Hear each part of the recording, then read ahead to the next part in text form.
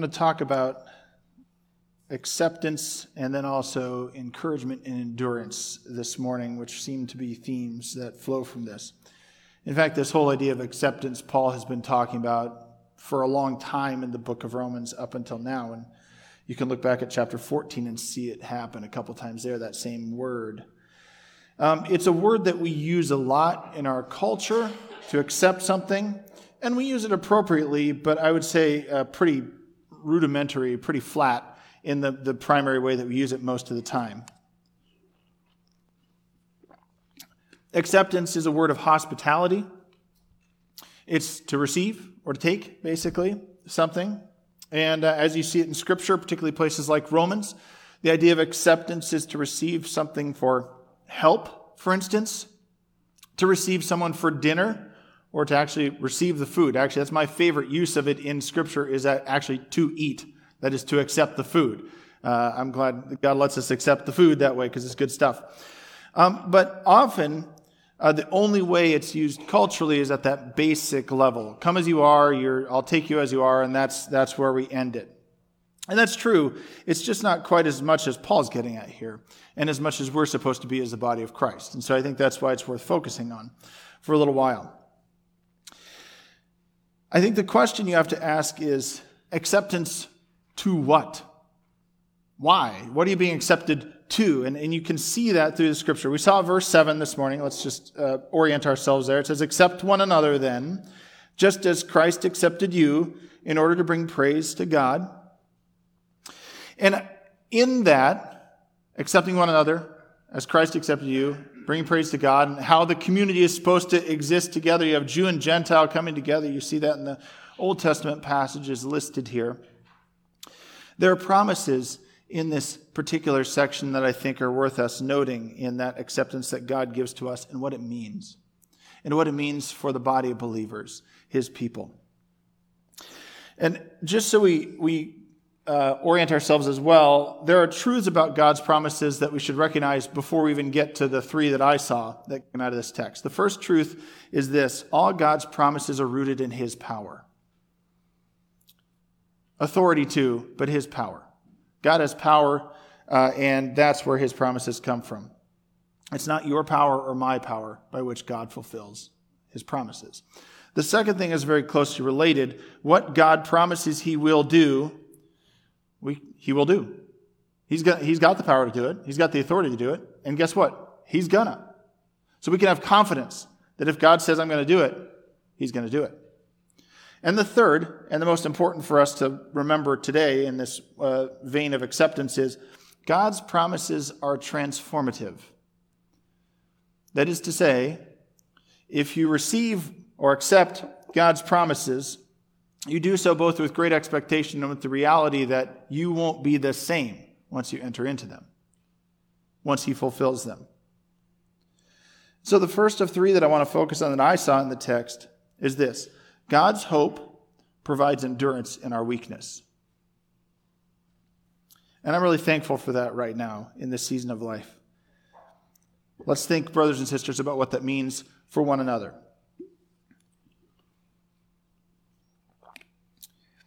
I'm actually going to move us backwards in Romans for a moment here. In chapter 11, verse 16, it'll come up on the screen. You don't have to turn there. Paul, as he normally does, he uses about 1,000 different metaphors. And so he's got two mixed together in this particular passage. Excuse me. He says this: if part of the dough offered as first fruits is holy, then the whole batch is holy. If the root is holy, so are the branches. And Paul's been talking about the joining together of Jew and Gentile through Jesus Christ. That Jesus fulfills the covenant given to Israel, and Gentiles are a part of that. He's using that specifically here to say that when Gentiles are included into that batch of dough, they become as if they were children of Abraham from the beginning, as far as the promises of God are concerned and what God is going to do with them and through them. In the ancient world, when they made bread, they didn't have yeast sitting in their pantry or fridge like we often do. They would just take a pinch of old bread, leave it to the side, use that in the new bread, and keep taking a pinch, much like sourdough starter is done typically at this point in life. And then you dissolve the old bread, mix it in the new, and then you have yeast. Yeast is used in Scripture often in negative ways, most of the time, not always. In Passover, of course, they were supposed to not use yeast in the bread and get rid of it in their house entirely. They needed to follow God's instructions to receive the promise, so you needed to not delay what God was going to do and not sit around and wait for bread to rise. Most offerings given at the temple as sacrifices were not to contain yeast if they were bread, except those that were given at Pentecost, because that was a time of thanksgiving for the harvest, and those that people got to eat in the feasts. Those are the only times they could have yeast. Jesus himself says things like, "Beware of the yeast of the Pharisees," which is a hilarious passage in so many ways, because then the disciples say, "Oh, it's because we didn't bring any bread that he said that." And I want to think I wouldn't have been like the disciples, but I know I would have. I would have missed the point too that Jesus says. He uses it negatively there. Because yeast often in Scripture is used for corruption or decay. That's what it's implying. And Paul himself in 1 Corinthians and Galatians says a little yeast leavens the whole dough, meaning don't boast, because that's going to cause problems in the body. It's often used negatively. But Paul here, Jesus, of course, uses it in a parable in the New Testament when he says, "What shall I compare the kingdom of God? It is like yeast that a woman took and mixed it with about 60 pounds of dough of flour until it worked all through the dough." And there, all of a sudden, the equation is reversed. That which usually corrupted and decayed is doing something completely different in the kingdom of God. That is, acceptance of Jesus and his kingdom means that what formerly took us away from God now makes us more like God through the power of Jesus Christ. He reverses the curse. Paul uses it here to tell us the same thing, basically, but more with the community of believers. That what would have kept us apart now through Jesus Christ has brought us together as his people. And if we are in Christ, then we have confidence in God's work in the world and his work in you and me, that he will fulfill. If we go back to chapter 15, verse 1, you can see this encouragement that's supposed to happen then, because we've been grafted together, because Jesus has reversed the curse. 15 verse 1 says, "We who are strong ought to bear with the failings of the weak and not to please ourselves." If God's power isn't in us, we can't truly accept one another or endure what the world has to throw at us. It is a promise that that God's hope gives us strength in our weakness, and it particularly does so through the body of Christ, through his people, is one of the primary ways that he does that. The second promise that we can see in this passage is that God's word provides endless delight. I'm using delight here. I really mean joy is the word, but I'd rather have you write down in your fancy notebooks delight than joy, although you can put it in parentheses now, because we sometimes use joy at this time of year a lot, but we don't define it very well.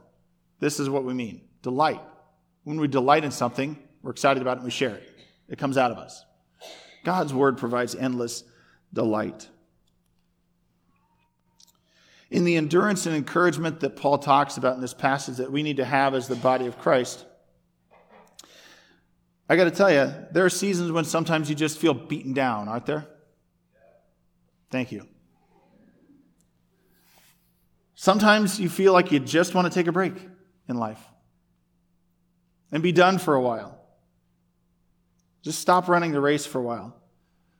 Sometimes you want to sit down and just take a break because life's hard. I know when I worked with college students many years ago, I was in northern Colorado, and I would take them hiking in the mountains quite often. And I love hiking. And I go fast when I hike. And I would take these students with me, and they'd go at my speed, so fast, up the mountain.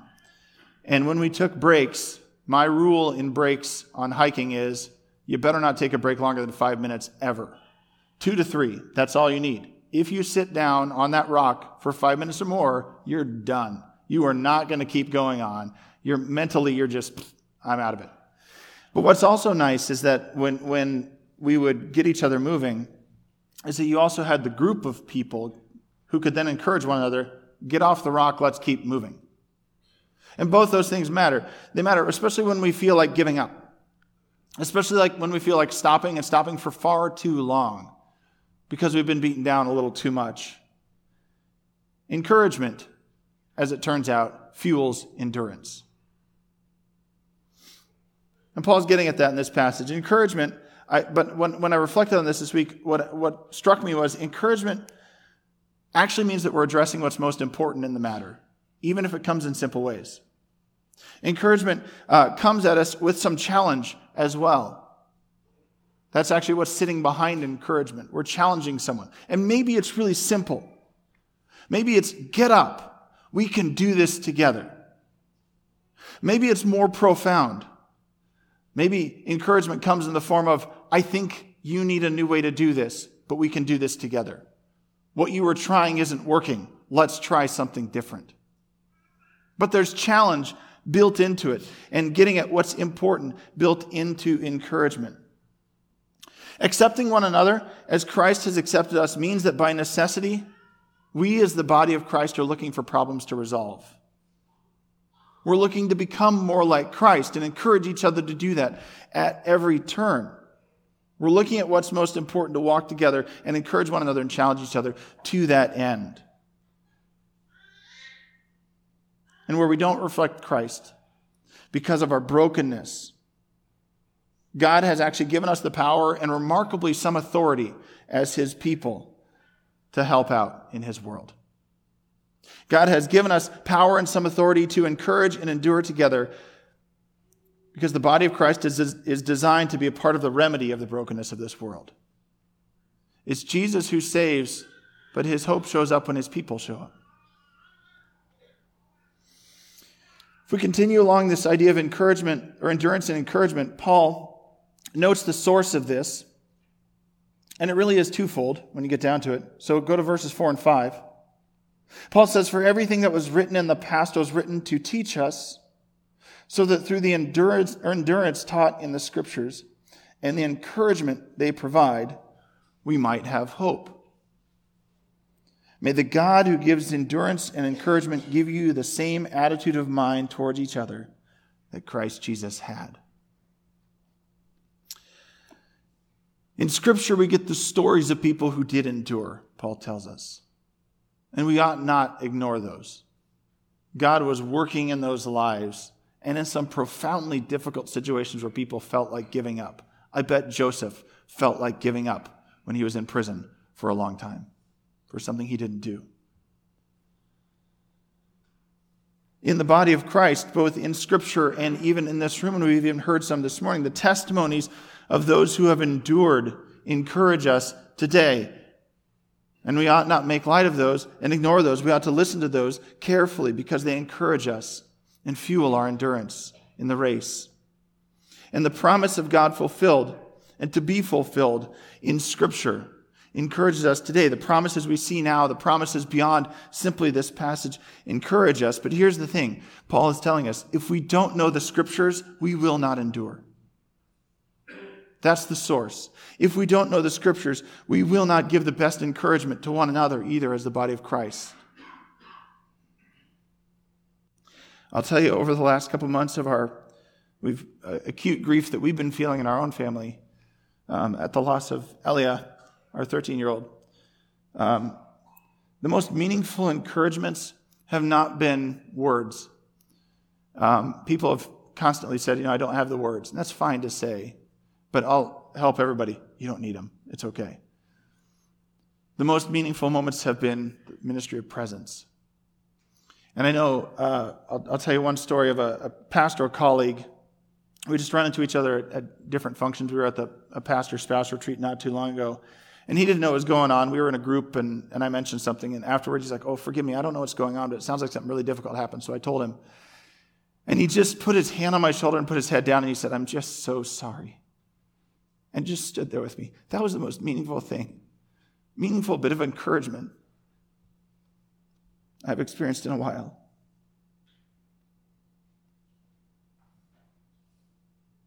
We get that through the body of Christ.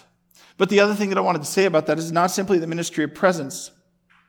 There was reality to that. I've also had people say things to me, and nobody in this room, okay? We've covered this before. We covered this a couple weeks ago. Say things to me that weren't true, that they were using to try and give me hope. That's not helpful. That's not encouragement. We're rooted in the truth of the Scriptures as God's people, and we walk together through the thick and thin in His truth. That's the encouragement and endurance that Paul's talking about.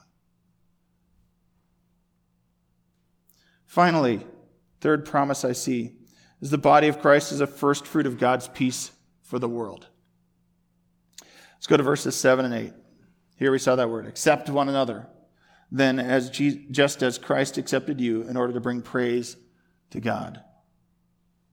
For I tell you that Christ has become a servant of the Jews on behalf of God's truth, so that the promises made to the patriarchs might be confirmed. Peace here is not peace as simply agreement to avoid trouble or to not have argument. Peace is the full thriving and fullness of intent of what God has for humanity. Peace, though, here rooted in the mind of Christ and lived out among the people is what Paul's talking about. That's the only source for this kind of peace. And you don't get there as God's people without studying and contending with Scripture together. Sometimes we can easily, as the church, get burdened down and busy on the details of church and the nitty-gritty. But if we don't study and contend with Scripture, we haven't asked the question, is this what we're supposed to do? Growth. You don't get the mind of Christ and live it out among the people if we don't grow. I've been pastoring in churches for 15 years now, and I've seen it in every church, people who sat down in their growth with Christ and are still sitting. And we need the body of Christ to encourage one another to grow in Christ.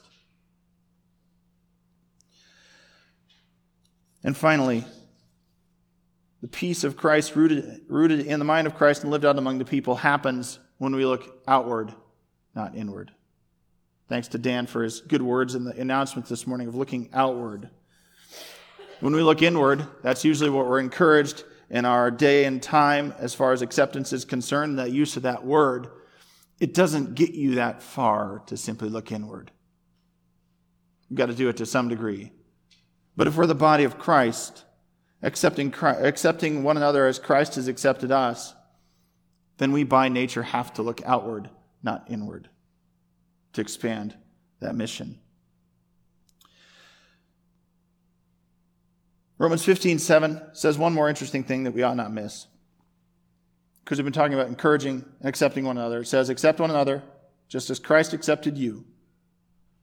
But do you notice why? In order to bring praise to God. I read this week in my personal devotions, Psalm 64:10. It was a translation I was not familiar with, and I loved it. It said, honest hearts sing praise.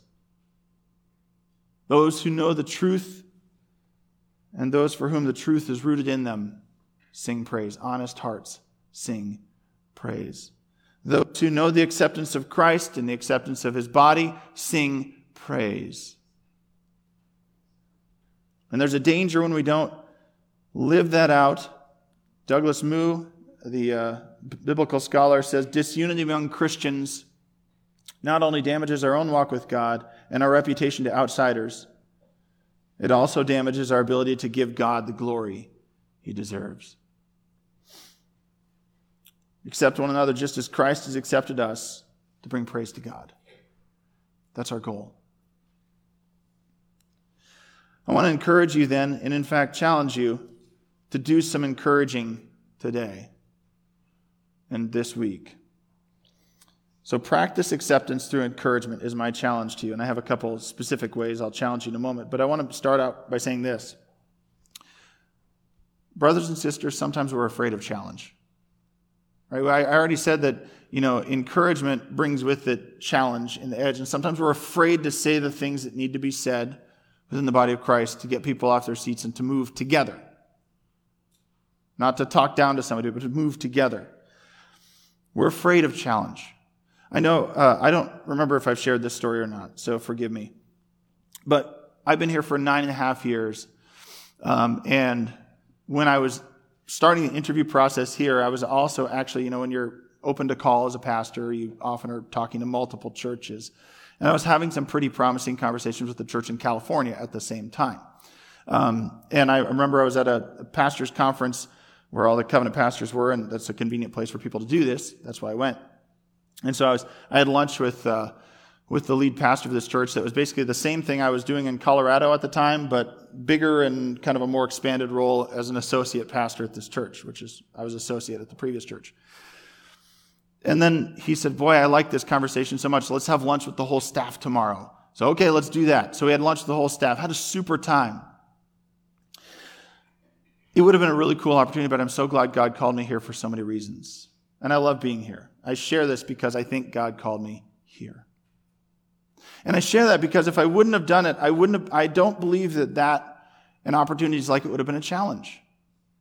God was calling me to be challenged to be more in my leadership, my pastoral ability, and coming here as a lead pastor instead of an associate was part of that. My prayer life has grown tremendously as your pastor. My knowledge and engagement with Scripture has grown so much as your pastor in ways it never would have in a lateral move like that. So many other things have grown because I was challenged in a way that seemed beyond what I felt I could do in some ways. And I have a tendency to bite off more than I can chew.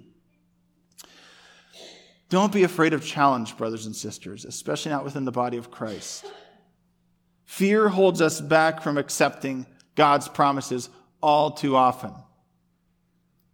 It shouldn't, and we shouldn't let it dominate in this place. So as we heard this morning already in the announcements, being in person in worship, I recognize the sticky issue still. That's actually an encouragement to one another. Have you ever paid attention to that? Like when people are in the same room together, that encourages the body of believers. So I'm thankful that we do it. Let's continue to encourage one another to be together in person as much as possible.